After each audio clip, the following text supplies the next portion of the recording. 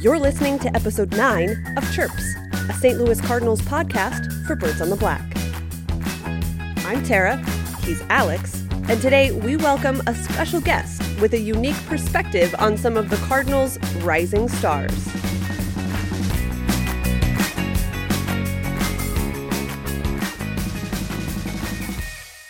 Hello, Happy New Year, Cardinals fans. Welcome to 2019. We hope you've had a wonderful, safe, joyous holiday week and that you're recovering well, getting back to normal. And now that the calendar has flipped, it feels like baseball is just around the corner with, 6 weeks or so until pitchers and catchers report? Speaking of pitchers, that's a segue, today's show is going to be a little bit different. With all the holiday travel and schedule changes, Alex and I found it a little difficult to get together to record this week's show. And since the only real news since we last spoke is Andrew Miller, and don't worry, we'll talk about him probably next week, we decided to change it up a little bit. And instead of talking about a pitcher, why not talk to one? Now, if you're a follower of the Cardinals minor league system, or if you're a follower of Jack Flaherty on Twitter or Instagram, you may be familiar with one Robbie Roland, former Cardinals minor leaguer, including a Midwest League All-Star Game appearance in 2015, and current podcaster extraordinaire. Robbie spent a couple of years in the Cardinals farm system, and he played alongside the likes of Jack Flaherty, as well as Ponce de Leon, Austin Gomber, and a few more. So today on the show, you're going to hear from Robbie about his wild journey through professional baseball, his experience with injury and recovery, and his memories of some of the guys who have pretty key roles to play for the Cardinals in the 2019 season. We cover a lot, so sit back and listen, enjoy, and I'll be back at the end to wrap things up. We are kicking off the year by throwing it back a little bit to the days where Robbie Roland was in the Cardinals organization. First of all, Robbie, thanks so much for being here. How are you? Oh, no. Hey, thanks for having me. I'm doing absolutely great. It's like 14 degrees in Colorado, so had a nice morning. And just ate. I'm actually doing very well. I'm excited to talk for a little bit, so I appreciate you having me. Awesome. Well, you are in Colorado, which is a bit of a change for you, but let's sort of remind our listeners about the journey that you've been on in this game. So started out with the Diamondbacks, spent a little time with the Pirates, then ended up signing with the Cardinals in 2015, which is when I became familiar with you a little bit because I work covering minor league baseball in the Midwest League, which is where you landed with the Cardinals for a while, spent some time in Peoria. But since then, you've moved on to a number of different teams, a number of different situations, of course, recently dealing with an injury. So kind of just give us an update. Where are you now besides Colorado and what's going on in your baseball career? Oh, wow. How much time do I have? Like you said, it's funny that I say, like, speaking of cold, right? Peoria, Illinois was the first experience that I had with like playing baseball in drastic coldness, if that's even a phrase. Spring baseball there. Miserable. Oh man, I was like, oh man, because I had never, like, I've always been like in Arizona or like somewhere else. I don't know where the heck I've been, but mostly warm places. But Peoria it was a good experience, right? We grow from those experiences. So yeah, that was a great time. Spent that was my first year with St. Louis. 15, I spent time in Peoria, Palm Beach, Springfield. 15 was a crazy year too because I was just coming off being released, kind of having to reinvent myself as a pitcher, getting back to my roots of what made me successful originally and back in high school, and totally revamped everything, man. And 15 finally had a good year. Ended up getting invited to the Fall League by St. Louis. Ended up signing a free agent deal with St. Louis for that next year. 15 was a really good year, statistically speaking, for my career in baseball. And then went and win the Fall League, beginning of 16. I'm like 3 days away from going to my first major league camp, like big league camp. Like it was, everything was kind of going on the up and up. I'm like 3 days away. And I go to throw like back home in California, and it hurt so bad. Like my elbow was killing me, and I woke up the next day and it was the same thing. And long story short, I called St. Louis. They flew me out there and got a MRI. They found that I had bone spurs, had to get surgery like that next day. Ended up missing like 5 months of that obviously missed big league camp and then missed 5 months of that season, came back middle of July. Took me a while to kind of get back and finally got my feet under me. Pitched pretty decent. Like I'd say that last like 6-8 weeks of the season. Ended up going to Puerto Rico for winter ball. And I think my first day in Puerto Rico, I got a call from St. Louis saying they wanted me back and they were going to sign me to another deal and invite me to a big league camp again. So, it was great opportunity. So obviously agreed to terms there. Played a couple months in Puerto Rico, had a good winter ball. Beginning of 17, go to big league camp, and I think I had like 2 or 3 outings. Obviously, being like my first time there, I was, I think, second cuts. Came down to minor league camp, thinking like, okay, just get the innings or whatever, and then kind of out of the blue. No disrespect to the St. Louis Cardinals organization, just kind of out of the blue type thing happened. They called me in the office, said, hey, we don't see you getting any valuable innings this year, so we're just going to go ahead and let you go. And obviously, as most of you know, getting released in that specific time frame of spring training is very difficult for a player, because that's when, most organizations, probably all organizations, are making their cuts, right? So there's a lot of people, a lot of players going into free agency. So it's a whirlwind. Ended up, but long story short, ended up going to the indie ball route. So it's kind of crazy, right? Like going from, major league spring training, not being able to get another job, to indie ball. And then I think my second out in indie ball, I get hit in the face with a comebacker, broke my nose, my face. That's why I'm ugly today. And miss, like, what did I miss? 2 months or something. Come back, get traded, go to another indie ball team, finish out that year, go back to indie ball that year, and ended up having go back to, winter ball. Ended up winning like the Caribbean Series. I mean, this journey, like, you can't make this stuff up. Went to winter ball, won the Caribbean Series in Mexico with Team Puerto Rico, came back, couldn't get a contract, went back to indie ball. Last team I was on was Southern Illinois in the Frontier League.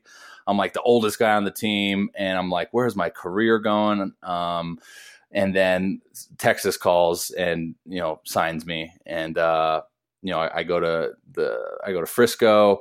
I think I threw one outing there, and they were like, hey, we need a starter in high A. So they threw me down to high A. And I had like 4 starts, and I think, I don't know, maybe like a month and a half into my stint with them, I blew my lat out. And that was the middle of July. So yeah, man, wow. Sorry that was so long. But now, for now, it's funny. I'm like watching the timer count down on my screen. Like, gosh, I'm talking this whole time. And so now that's where I am. It's you can't really. Yeah, no, and that's why I apologize. You can't really brief that, I guess, too much. Yeah. But yeah. So as of right now, this lat has been just very frustrating. It's they said it was a grade 2 strain, which didn't require surgery, that the body was going to kind of naturally heal itself. Well, it's been almost 6 months now, and I'm just not really seeing any progress. So here in the next few weeks, I'll fly to New York and see the guy that did Ray's surgery. I'll see him. So, we get to see a specialist to determine, what the heck's going on. But as of right now, free agent in the baseball world, podcaster, YouTuber, Instagrammer in the real world, I guess. Let's go. You are kind of all over social media, which is how I'm sure a lot of people are getting to know you and your story a little bit. But throughout all of that, I mean, it's got to be really frustrating. But I saw on Twitter this morning, you said something about knowing what your why is in baseball. So what is it that has kept you, not to get all no, this is good. This is really good right off the bat, but what is it that has kept you going, even though it's been so difficult at times? Oh man, I love that question. So thank you for asking that. I think it's just a deep rooted, just desire for this game and this passion and this love that I have. And I mean, just to give you a brief background of, my upbringing, my dad was a ball player. I was born in Toledo, Ohio, when he was in the Tigers organization playing for the Mud Hens. So, I mean, I was born into this game. You know, I say that all the time. People really don't understand what that means, but that's literally what it means. Like, I was born, and it was like right away, the culture and the environment that I was just bred into was, you know, hey, you're living out of a suitcase. Hey, you know, pack it all up. We got to move. You know, don't spend too much time here, or don't get too comfortable here, because we're probably going to move here. You know, going to different schools, just that you know, just that way of life of constantly being on the move, and different cities, and just, I just fell in love with it. You know, it's funny, like, you can ask my parents or anyone that knows me, like, I'm the most just independent person because of, I think, the environment that I was born into.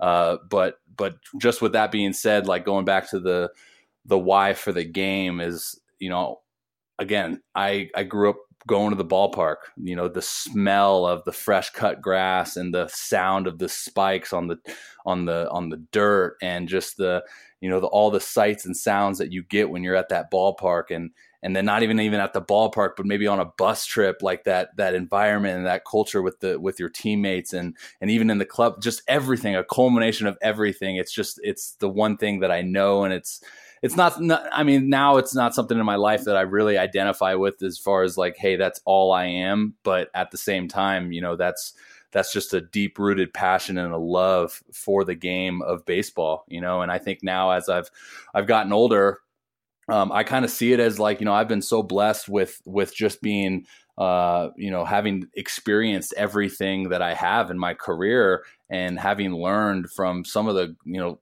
great players, great mentors, instructors, coaches, that, you know, who am I to not give that back in some capacity, right? And I think the first thing people think about when they think of this new age millennial society is like social media. So now I have that ability to kind of give back to the other individuals that are willing to seek out information. So totally forgot what your question was, but I think it was somewhere along the lines is like, where's my like, how does my passion lie? So, I mean, that's literally the best I know how to explain it. So I get passionate about it. So I just start spitballing, but in layman's terms, I just love the game. And no matter what the game brings, as far as failures or success, I'm always going to love it, just because of its natural beauty, I guess.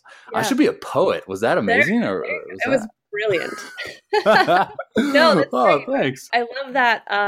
You know, at its core, it's so simple, right? It's the little things about the game, about the process, about the journey that seems to ultimately matter as much as the successes or the failures. Well, yeah. Right? I mean, I think about it like this way: is like I draw a direct correlation from the game of baseball to life. Yeah. You know, it's like, you're going to get punched in the nose. You're going to suffer so many setbacks, and, you know, what are you going to do? You're not going to give up, right? You're not going to just be like, yo, I'm done. Like, this is too hard.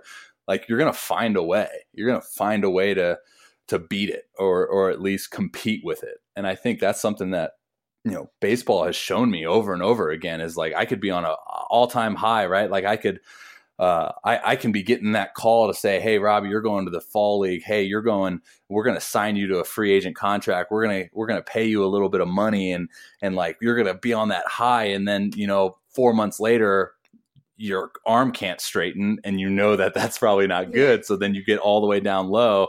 So it's just that humble ground, right? Finding that middle ground of like, okay, who am I? How am I going to respond? And then I think one thing that I'm truly passionate about that baseball has taught me is the ability to control my perception, and the way that I perceive things in life now today is from the game of baseball. So, you know, if you would have talked to me in high school, I probably wouldn't have had this, you know, stoicism approach to life. I would have just been like, yo, look at me. I'm 18 and I'm tall and I got long hair and I'm hot. Like, let's go. But now I'm just more of a philosophical approach, if you would. Right. Yeah. This got deep real quickly. But I love it. No, I love it. Yeah. It's great. So let's take a little bit of a different course here. You mentioned the lat injury. That seems to be such a tricky injury to figure out for a lot of guys. I mean, I know you've mentioned how complicated that process has been for you. The Cardinals have had several players in recent past, of course, Alex Reyes, with the severe lat injury. Carlos Martinez spent some time down last year, and there have been several guys in previous seasons as well, that it just seems like it's really hard to sort of get a handle on how to best recover from that. What has been sort of the biggest challenge in this process for you with this particular injury that can be so frustrating?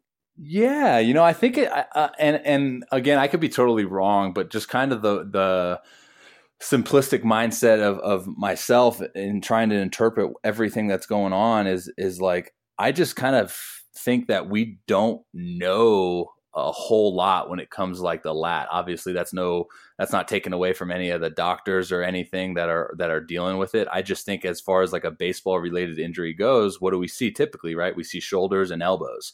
And I think over time we've just gotten we got very good at dealing with those. And I think now as you see just a higher demand for velocity, we can dive down that rabbit hole later, but people are throwing harder, right? And I think the lat being a very decelerator dominant muscle, it's taken on a high load, right? And I think the most frustrating process for me is I didn't know, right? Like I wasn't I wasn't in the know as far as how the lat operates. Cause again, like I say, we know the elbow, we know the shoulder, the rotator cuff, like we know how all those things operate. When it comes to the lat, it was kind of like, well, what the heck? Why is that hurting? Why is it freaking broken or whatever?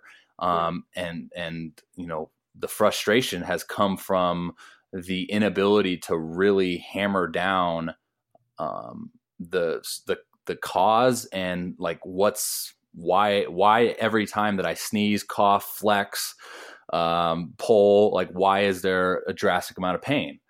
Because I've done like 11 MRIs in the past 5 months, and every time I've gone to do another MRI, it's gotten better and better and better. And then my last one that I did pretty much said I was 100%. So now it's a question of what, right? Like why is structurally you're fine? Why is everything in place?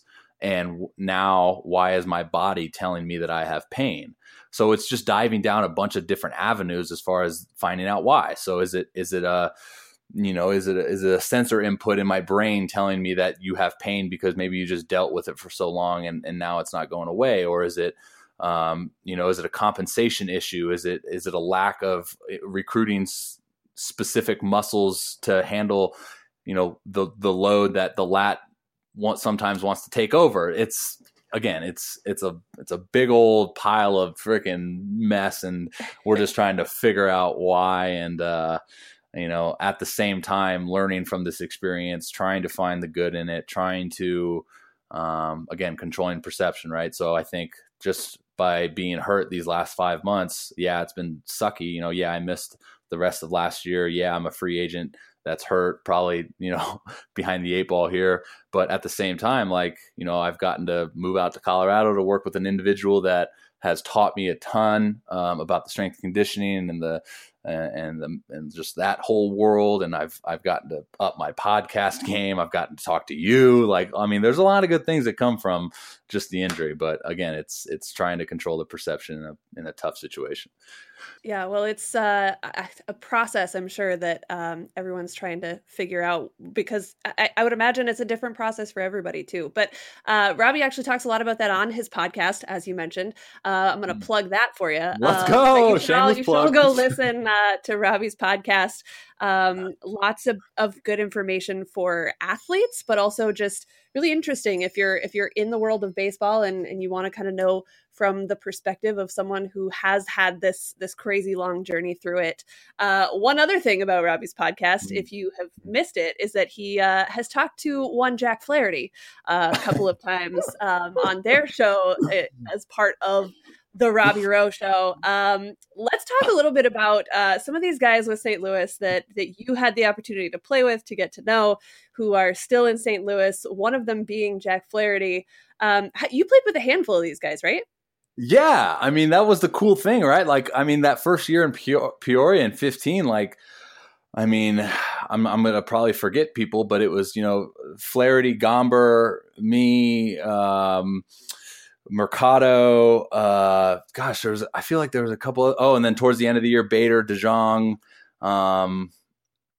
and like, I mean, yeah, like that's the coolest thing I think about baseball is that, you can see them at a low level, not low level, but like, lower minor league team. And then you just watch their progression. You see how they progress. And I think, that was the coolest thing for me, is seeing that. And, first getting introduced to those guys and just seeing the character. I want to take this time and I want to throw kudos to the St. Louis Cardinals organization. That organization alone, they just do so many things right. And I don't think I have to say that for people to go, oh yeah, he's right. But like, I think it's known, but they just, not only do they get great ball players, but they get great people too. Like, I mean, I can't even begin to talk about how many close relationships that I still have with people in that organization, just from being genuine good dudes, Flaherty being one of them. And it was funny, like right when I first met Flaherty, it was kind of like, I mean, no disrespect. That's my guy. Like, I love this kid, but you meet him and he's like, who is this guy? Like, he's just kind of like mellow, like he's all nonchalant, like just being himself. And of course, me and my personality, like I want to get to know this kid. So I'm like super loud and exuberant. And then next thing you know, like him and I are this very similar people. Like we're passionate about similar things. And so it's funny, right? Like, so when the whole podcasting thing came up, like he was one of the first guys I called. And I was like, yo, like, I want to get you on one episode, like just come on. And it was funny. It was after his game at Dodger Stadium. I think he went like 7 shutty or maybe 1 through a gem. And like the next morning he was on my show. And I mean, it's just so cool, right? Like just such a down to earth guy. And after we hung up and the show got over, like he texted me and was like, yo, that was so much fun. We need to do that, anytime I have free time. So that's kind of where it's progressed thus far, is like, I just tell him like, hey, I'm going to do a separate segment on my show. If it's fair, it's gone. Basically, we talk about anything and it's fair. and I just say like, shoot me a text whenever, and I will make it happen. Like I will literally sit down and I'll record with you for an hour. Like if you have time. I mean, the kid's so busy, right? Like right after the second time I recorded, he just got done like being with A-Rod and Bregman and Giolito, like all those guys. Right. And I was like, hey, let's talk about that real quick. Off-season plan. Yeah, I know. Right. So, no, but that just speaks volumes, I think, again, to the St. Louis Cardinals organization and the people that they sign. Is like, not only do we care about performance, obviously that's being a major component, but again, we are signing genuine people. Like I didn't meet one person in that organization that was the guy that, you didn't want to be around. And I think that they're ahead of the game in that magnitude, just because that's a cancer, right? Like you don't want to be around those people. And again, like it just speaks volumes to the organization in general. Flaherty was such an exciting story to follow this last season because, anyone who had paid attention knew the kid had talent, right? But to see him come up and do what he's done throughout his career thus far at the major league level. But then the most impressive thing to me was that he kind of took on this sort of understated leadership role with a lot of the young pitching talent that came up throughout the season. Mm-hmm. And that was sort of just instinctive to him. It wasn't like somebody said, hey, buddy, you're going to be the leader of these guys now, so don't screw it up. He just sort of took guys under his wing and made it happen. And to do that in really his first year as a big leaguer was super impressive. And I think it speaks volumes for who he is as a person. Totally. You know what though? Like that's again, it goes back to product of environment for me, because you look at that kid and like his track record, and even at Harvard Westlake where he went to high school, was like, that was his role, right? It was like, hey, you're a dude, like we need you to do these certain things. And then at a young age, he's taking on that role, and he's playing in high pressure situations, state championships games, regional games, like all these things that there's a lot of weight going down on someone. And it's Flaherty, right? Like he's just like, yeah, whatever. Like just again, nonchalant, like Cool that's just him, you know, sitting there on the mound. Like I just picture him right now, like sitting on the mound, chewing his gum, just like, yeah, whatever. Like that's what you got. That's what you got to have. But you're right. Like, I mean, it's funny because I think outside in, looking in, people go like, this kid's like, wow, man, a rookie and doing all this. And for I think for people that know him, it's just like, yeah, you know, that's Jack. It's kind of expected. That's crazy, but it's awesome. I'm excited to see what he does this next season. Big also, things. Playing a role down the stretch for the Cardinals was Austin Gomber, another guy that you had an up close view of for a bit. What's special about what he does?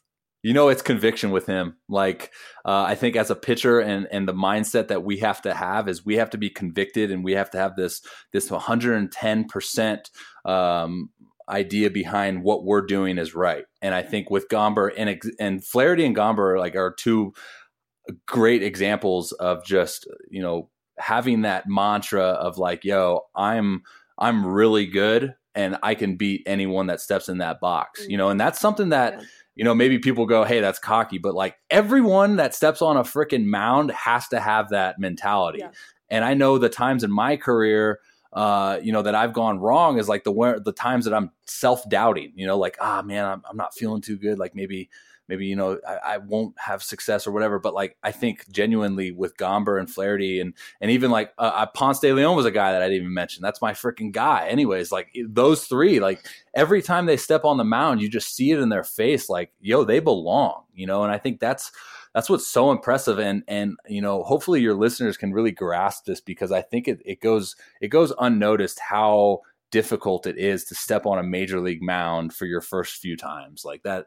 I mean, even just being in big league camp for me, you know, and that's the only personal experience that I can speak upon is being in big league camp, being on a mound with all the people with a guy that, you know, and have watched in your career at the box or in the box. And you're like, all right, let's go. Like, how good am I? You know? And I think that's what really separates those Cardinals rookie studs. And again, a testament to the organization, right? Because they breed them in an environment that speaks volumes to that, you know, and Gomber that year in Peoria in 15, you know, everyone was kind of thinking like, why is he not getting called up? Because he was dominant that whole year and he's not getting called up. They're keeping him in Peoria, but look at big picture, right? He got to pitch in very meaningful games in that season, playoffs, you know, like elimination games down the stretch to get into playoffs. Like he was in those big moments and he was getting accustomed to that environment and that culture. So then like the more you do that, you know, the repetitions that you have in that moment, you know, it starts becoming normal.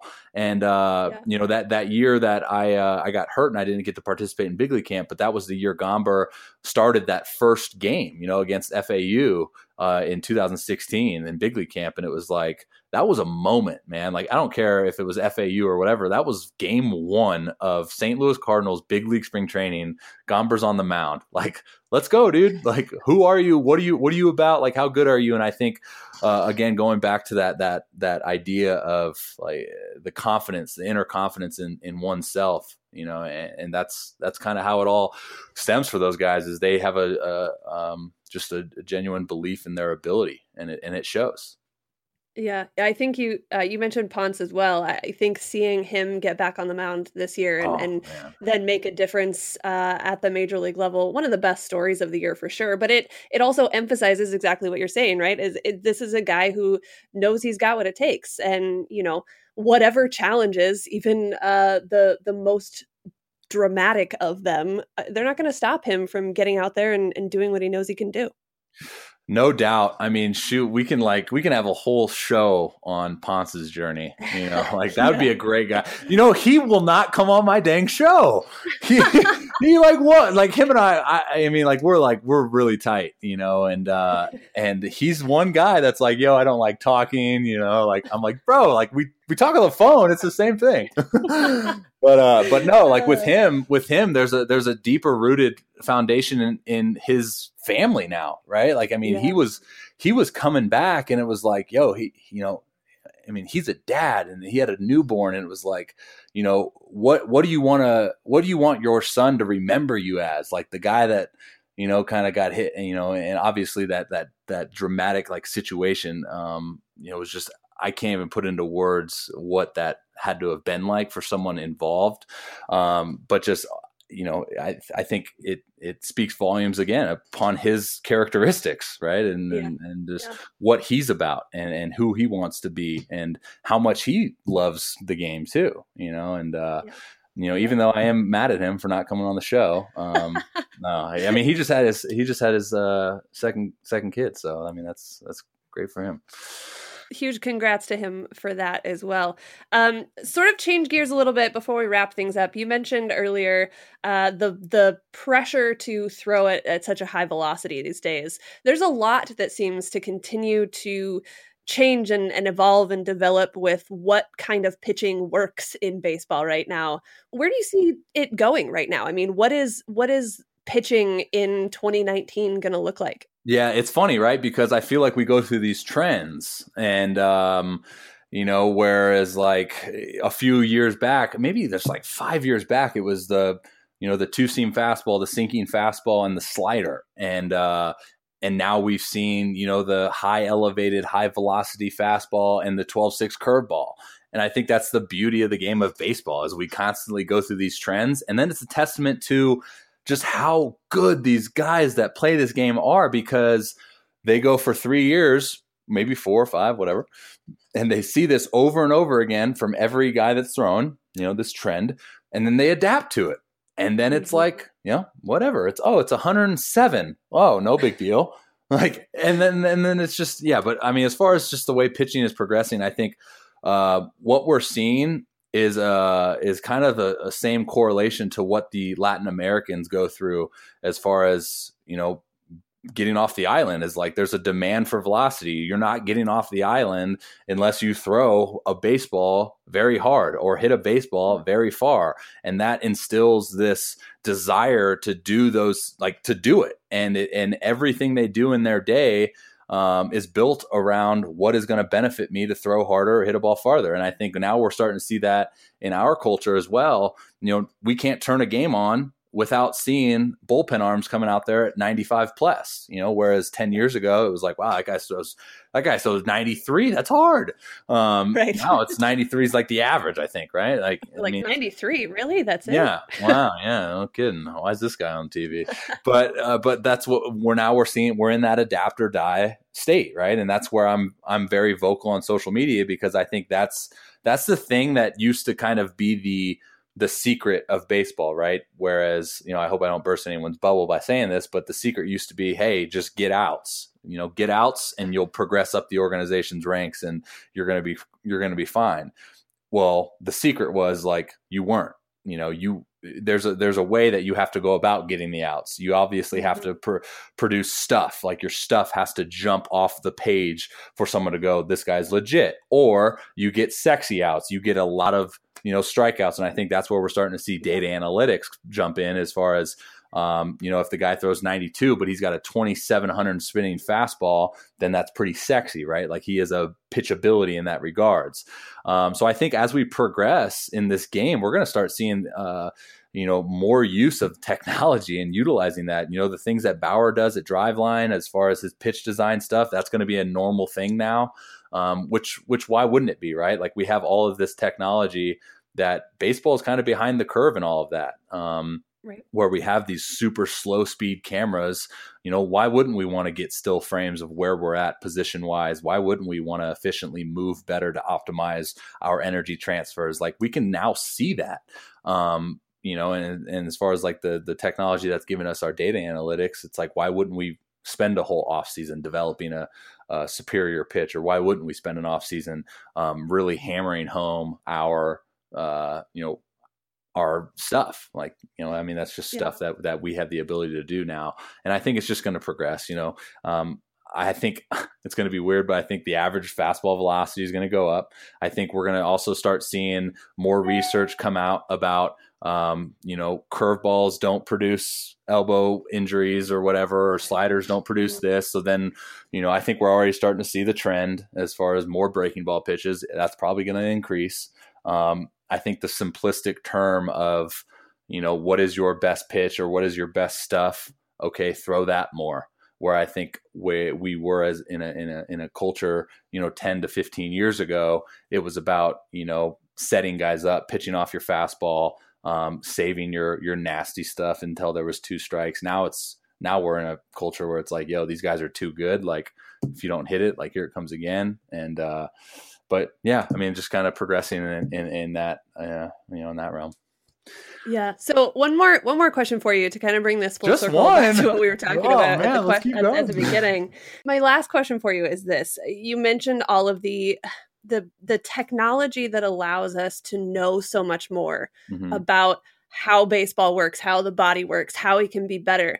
Do you think any of that takes away from that simplicity of just loving the game that you mentioned at the very beginning? I don't know so much about it taking away the simplicity of love for the game. I think it takes away from simplicity of the game. And this is kind of something that I can speak volumes on just because I've been the guy that has dove down multiple rabbit holes trying to figure out stuff, and I've totally lost identity as far as what made me good originally. Like I wasn't a scrub. I was the 3rd round pick. Like I was good at one point, and I think I lost sight upon that just because when I got into pro ball, it wasn't so much about like, hey, go out there, lift your leg, drive down the mound, and throw the ball as hard as you can and have fun.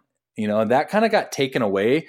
And it was my doing. It wasn't anyone telling me to do that. I just think like I did that unintentionally to myself because I wanted greatness out of me, because I am, a natural perfectionist, and that stuff freaking haunts me. But, we won't dive down that rabbit hole. Yeah. But, we could do a whole show on that. Oh, I can't edit a freaking podcast until it's like perfect. Oh man, we won't go there. Anyway, so like when I came into pro ball, there was a lot of these outlets to go to. And when I was young, I was 19 years old, right? So we had, what was big back then was we were just getting introduced to like video and the ability to kind of replay our outings.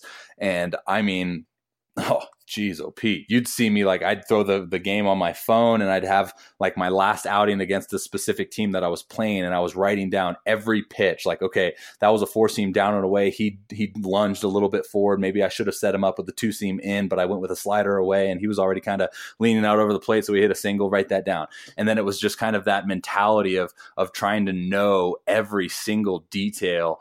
And it took away from my natural athleticism, right? And I was going out there and I was, instead of just having fun, I was constantly like, okay, this was, last time I faced him, he did this, and he had a hot dog for lunch. And when you have hot dogs for lunch at 7:00, he usually hits home runs. So I probably should say, but there's a lot of things you can dive down. And I think again, going back to data analytics, that's just another outlet for, I think, players to dive into, right? And there's a really fine line for that, in my personal experience. And I think, again, it all depends on the individual, like how much capacity is the individual willing to accept without changing who he is as an athlete.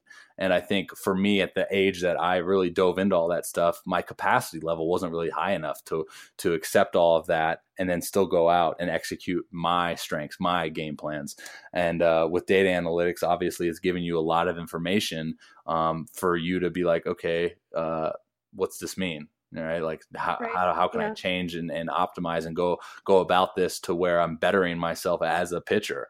That's why I think the danger can be if we give this information to young guys, right? And I think there has to be a filter upon how we're going about this. I think MLB is starting to inch closer into the correct way, in my opinion, to approach it. Is they get a guy that understands all of the metrics, everything that data is showing us, whether it be, hitting side, pitching side, whatever. We get a guy that is well-versed in that, but he also knows how to transfer that information to an athlete. I think right now what we're seeing in the baseball world is we have data analytic guys who only speak data analytics, and then they try to go talk to the players, and it's like the players are like, what is gyroscopic spinning sliders? Like, what the heck? So I think we need to just have a better understanding for everyone being on the same page.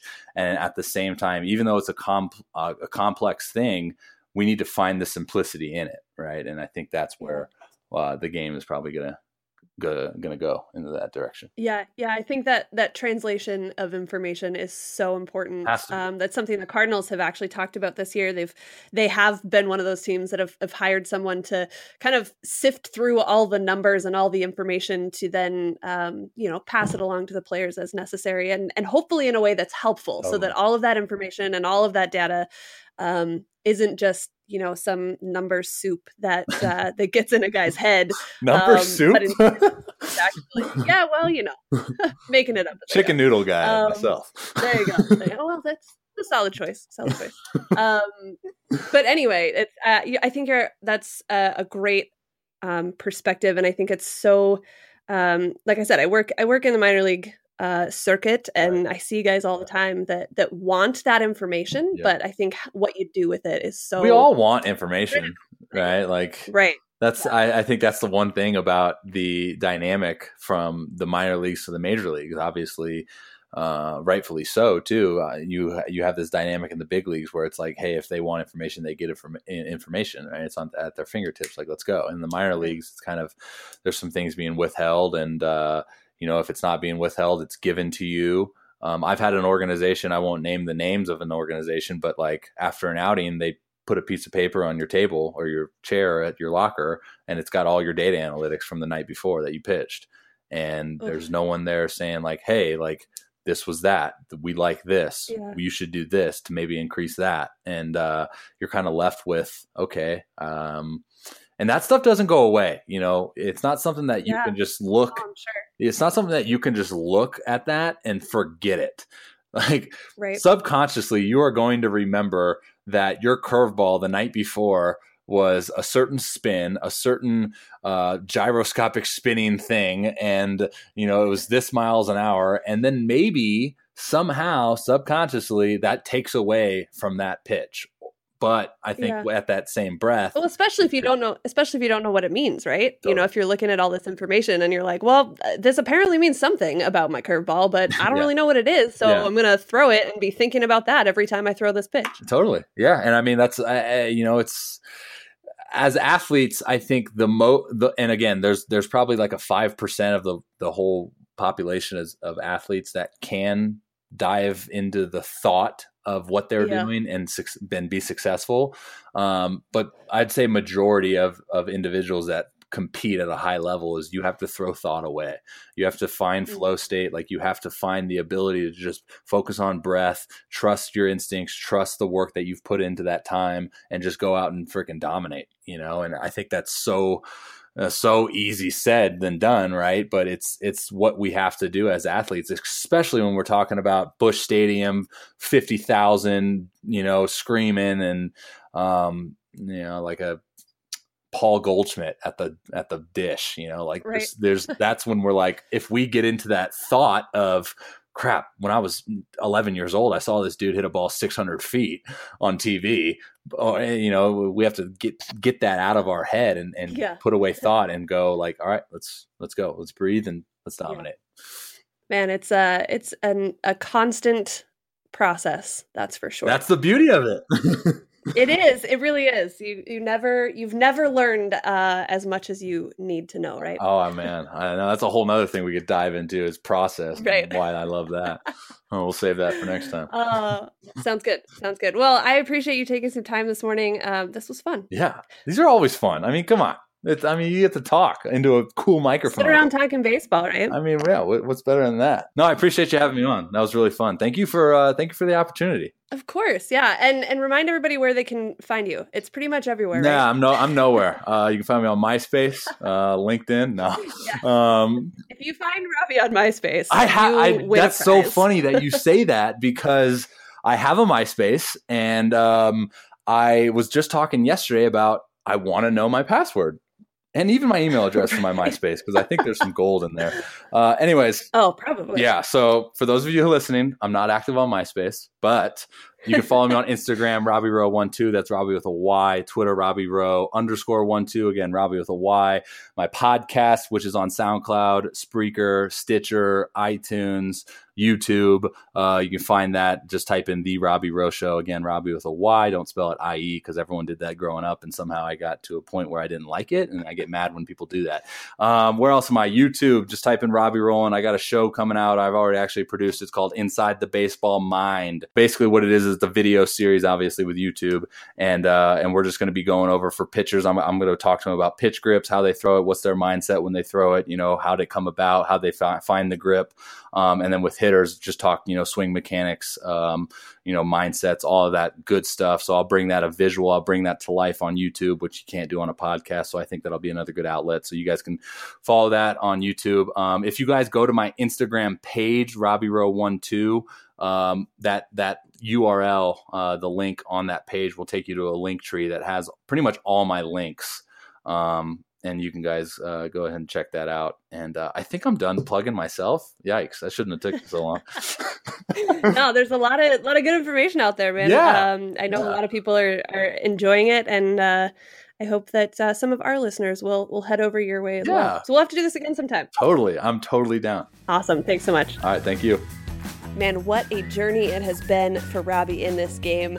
Huge thanks again to him for joining me for the show, and we will all be rooting for you when that last situation is resolved, buddy, so keep us updated. Now, we always end this show with a chirp of the week. We have also established that Alex is much better at this than I am, but since he's not here and I'm flying solo, I will leave you with one little tidbit. So as we wait to see if the Cardinals will make any more moves, any significant moves, as we wait to see some movement in the market at all this winter, we can look back. On this date in 1920, the Cardinals purchased Jess Haynes for $10,000. Interestingly, he was the last player the Cardinals purchased before the start of the minor league system. At 26 years old, Haynes pitched his first full major league season that year, where all he did as a rookie was lead the National League in appearances with 47 on the year. And to hammer home one of my personal pet peeves, his win-loss record that year was 13-20, but he had a sub-3 ERA in 300-plus innings pitched. Pitcher wins, not a great stat to tell you the whole story, but I will jump off that soapbox for now. Haynes would go on to pitch 18 total seasons for the Cardinals, and he would eclipse that 300 innings mark one more time in 1927 at the age of 33, and he also happened to finish 8th in the MVP race that year. He's also one of 3 St. Louis pitchers to appear in 4 different World Series. That'll help your Hall of Fame case, I would imagine. And of course, he was elected to the Major League Baseball Hall of Fame in 1970. So, new year, new potential Hall of Famer? I mean, it wouldn't be the first time. It also wouldn't be the first 26-year-old. What, you didn't think I'd go the whole show and not somehow mention Bryce Harper, right? I'm pretty sure that it's like an unwritten rule in podcasting land somewhere. But anyway, there's your chirp of the week. Make sure you're subscribed. As always, you can follow all of us on Twitter. This show is running long, so I'm going to stop talking. I'll just remind you, you can find all of that information in the show notes. Alex will be back next week, and I will talk to you all then.